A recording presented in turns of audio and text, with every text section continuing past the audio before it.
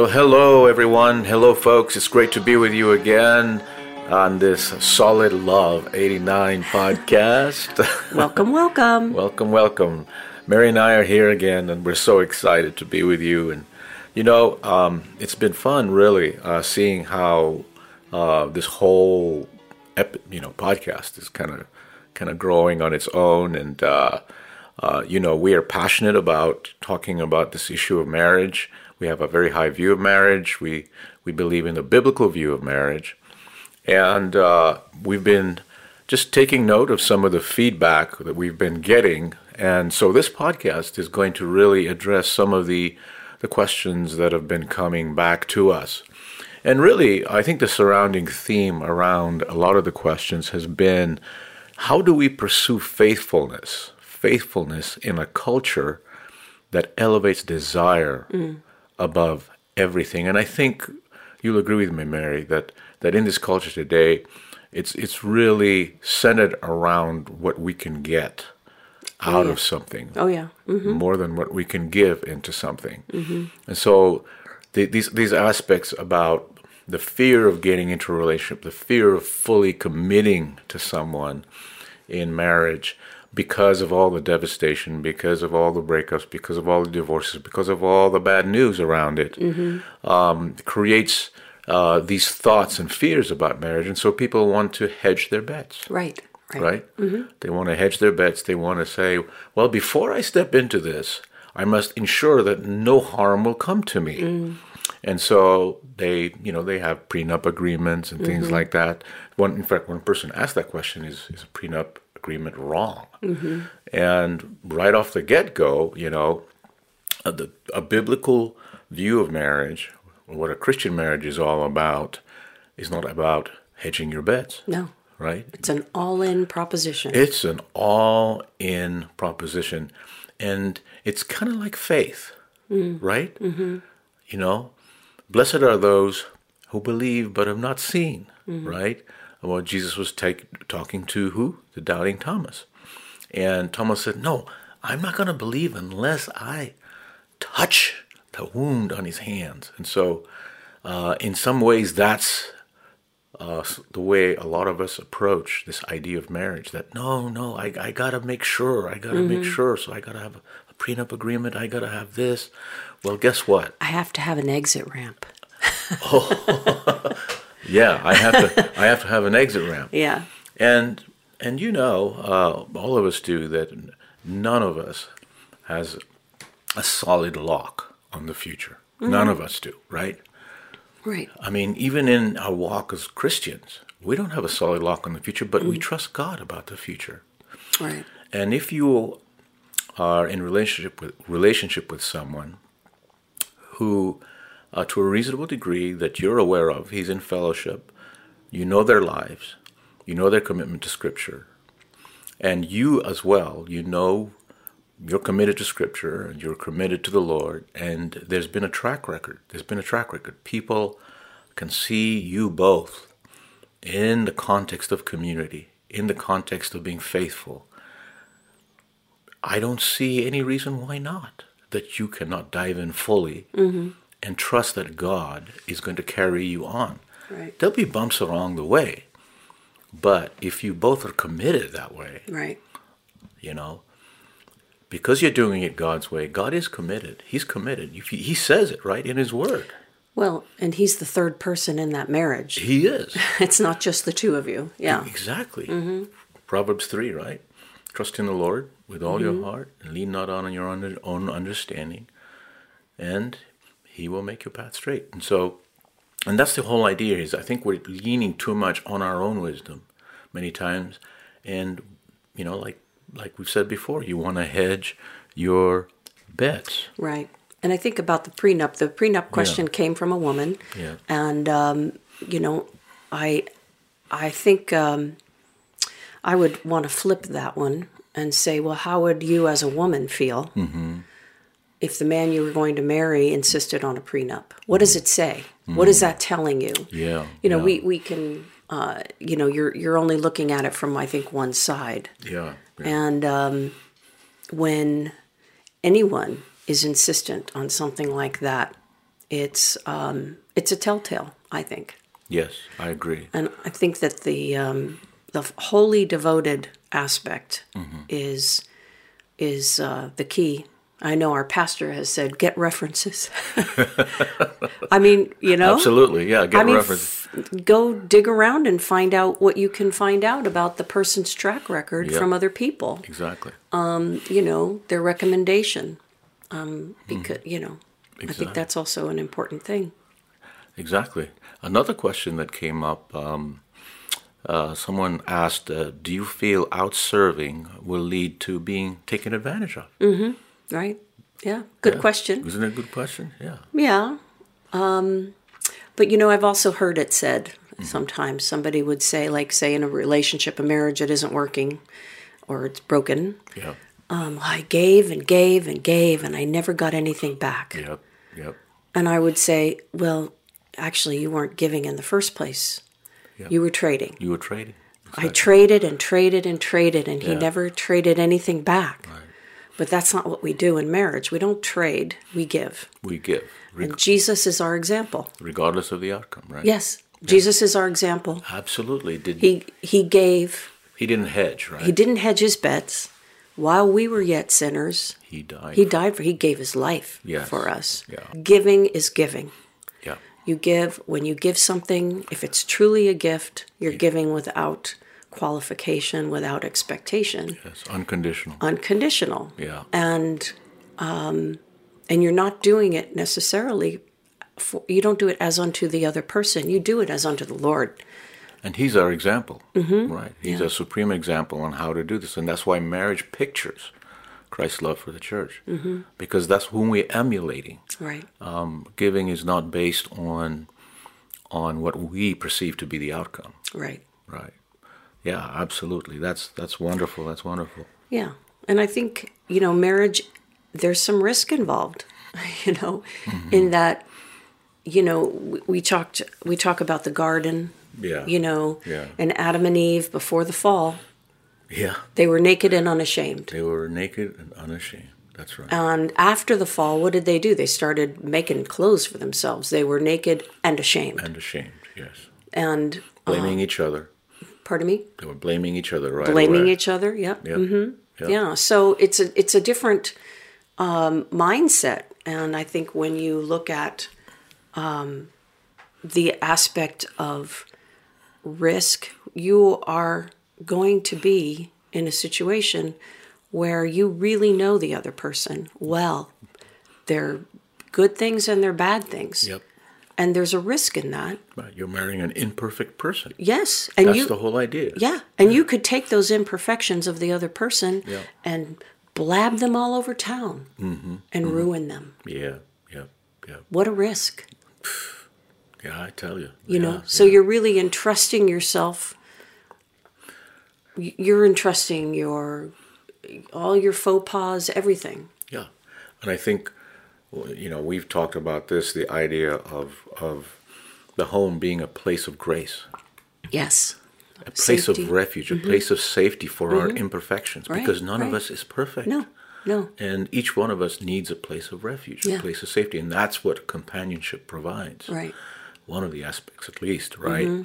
And so when we have this other attitude as to what's going to be in it for me, we tend to look at the flaws of the other person more. And they stand out to us, and we're reacting to the flaws, and we're not seeing our own. Exactly. Exactly. We definitely are not seeing our own. It's all about the other person's flaws. It's all about the other person, yeah. Yeah. I'm perfect and you're not. Yeah, and there's no room for grace in that. Right. Yeah. There's no room for forgiveness and coming together. And part of, again, growing in intimacy is this whole idea of resolving conflict. Right. So God has provided us the resources to be able to be successful in this whole arrangement that He has designed.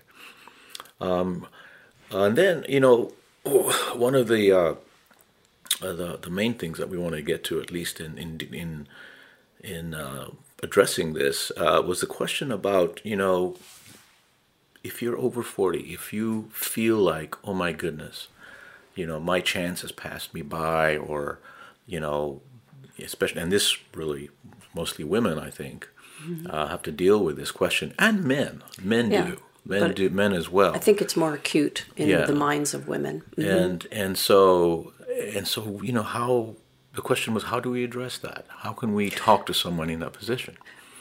I think that the underlying question in that Yeah. question Yeah. is, can I still trust God? Yeah, yeah, yeah, I didn't get what I wanted yet. yeah, Am I still, is he still trustworthy? yeah, yeah, yeah. And, we serve the Lord because he's worthy of being served. Yes, yes, And we trust him and his sovereignty in our lives. absolutely. We trust him and his sovereignty in our lives. And also, what is our outlook in terms of God's purpose in our lives? What is it really all about? Because, marriage can become an idol, right? In a sense. You're pursuing it and it becomes an idol up there, and you don't want that idol to overtake your life. Right, The main thing is that you are focused on the Lord no matter what. right. If your life is focused on doing what the Lord wants you to do, then I think that's the best attitude. And I think Paul addresses this in First Corinthians chapter 7, I believe. He addresses this, and he's dealing with a culture where a lot of the norm of society was being upended by Christianity, and you had a lot of people who were slaves. They're coming to Christ. A lot of people who are polygamists. They're coming to Christ, and so he's dealing with a lot of these social issues, and he's instructing these early Christians about marriage and about singleness and about widows and should they get married and so forth. But I love this part because he deals with this subject of being single and the trade-offs between marriage and being single, right? And so in 1 Corinthians chapter 7, he says, I say this as a concession. This is verse 6. Not as a command. He says it's as a concession. I want to make that point.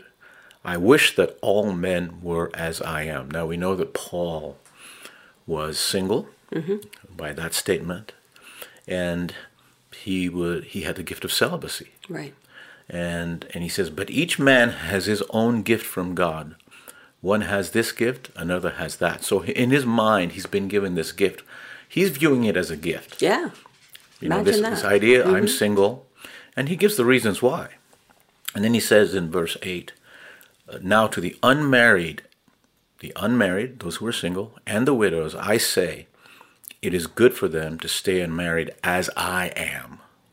But if they cannot control themselves, they should marry, for it is better to marry than to burn in passion. So he's dealing with this issue of self-control. And so even in our culture today, people, they have issues with the self-control. He's saying, get married if you have an issue with that.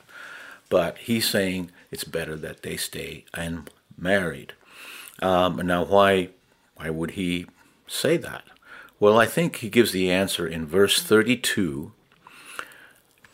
He says, I would like you to be free from concern. I would like you to be free from concern. An unmarried man is concerned about the Lord's affairs, how he can please the Lord. But a married man is concerned about the affairs of the world, how he can please his wife. And his interests are divided. In other words, the focus of your life is going to be affected, single or married. Oh, yeah, Okay? absolutely. An unmarried woman or virgin is concerned about the Lord's affairs. Her aim is to be devoted to the Lord in both body and spirit.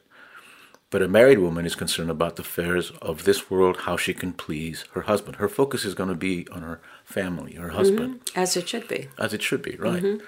And then he says, I am saying this for your own good, not to restrict you, but that you may live in a right way, and this is the crux of it, in undivided devotion to the Lord. Right. Undivided devotion to the Lord. So if you're single, guess what? There's a leg up for you because you can really focus all your energies on God, to be devoted to Him. You can be fully there. If you're married, guess what? You're going to have to deal with your family. And that's not a bad thing. No, not at all. Not at all. So if you find yourself, you're single at 40 or whatever stage you think, oh my goodness, what do I do now? Guess what? Devote yourself to the Lord. Yeah. Fully. Yeah. Yeah. You're never a victim of circumstances. Yeah. You're never trapped. Yes. Yeah. You're never less than. Yes, you're never less God than. has always, Yeah. He always has a plan because He is sovereign. Mm-hmm. And the whole point is to find out from Him, well, you have me in this situation. What do you want me to do? What's the next thing? What's the next thing that you want me to do? Exactly. The next step of obedience in my life, given whatever situation I'm in. Amen. Amen. And so there you have it. To summarize everything, really, our focus should be about what God wants us to do and say and be. Right. It's about our identity in Him. Our identity doesn't come from these other thoughts about marriage or about singleness. It comes from Him. It comes from Him, and it's all about Him. Are there any other thoughts you want to share, Mary? Well, I just think, in my life, I think no matter what stage you're in, Yeah. the wholehearted devotion really begins with the Word of God. Mm-hmm. I think you can know Him best by what He says. Yeah. And there's no shortcut there. Yep. I just think, lately I've been meditating on the Psalm 19 and the law of the Lord. Mm. The law of the Lord is perfect. Yeah. And it says that it revives the soul. The soul. Yep. It's trustworthy, making wise the simple. The law of the Lord is right. It gives joy to the heart. And the law of the Lord is radiant, and it gives light to the eyes. You cannot underestimate the value of God's word in your life and what He will do through it. That's right. Yeah. That's right. Well, I hope you've enjoyed our podcast today. I hope it's helped answer some questions that are out there. We welcome any of your questions, and from time to time we will address them. And we hope you have just a blessed week this week as you continue, those of you that are married, to continue to honor the Lord in your relationships. Mm-hmm. And if you're single, honor the Lord in your being single. Exactly. All right. God bless you now. God bless. Bye. Bye-bye.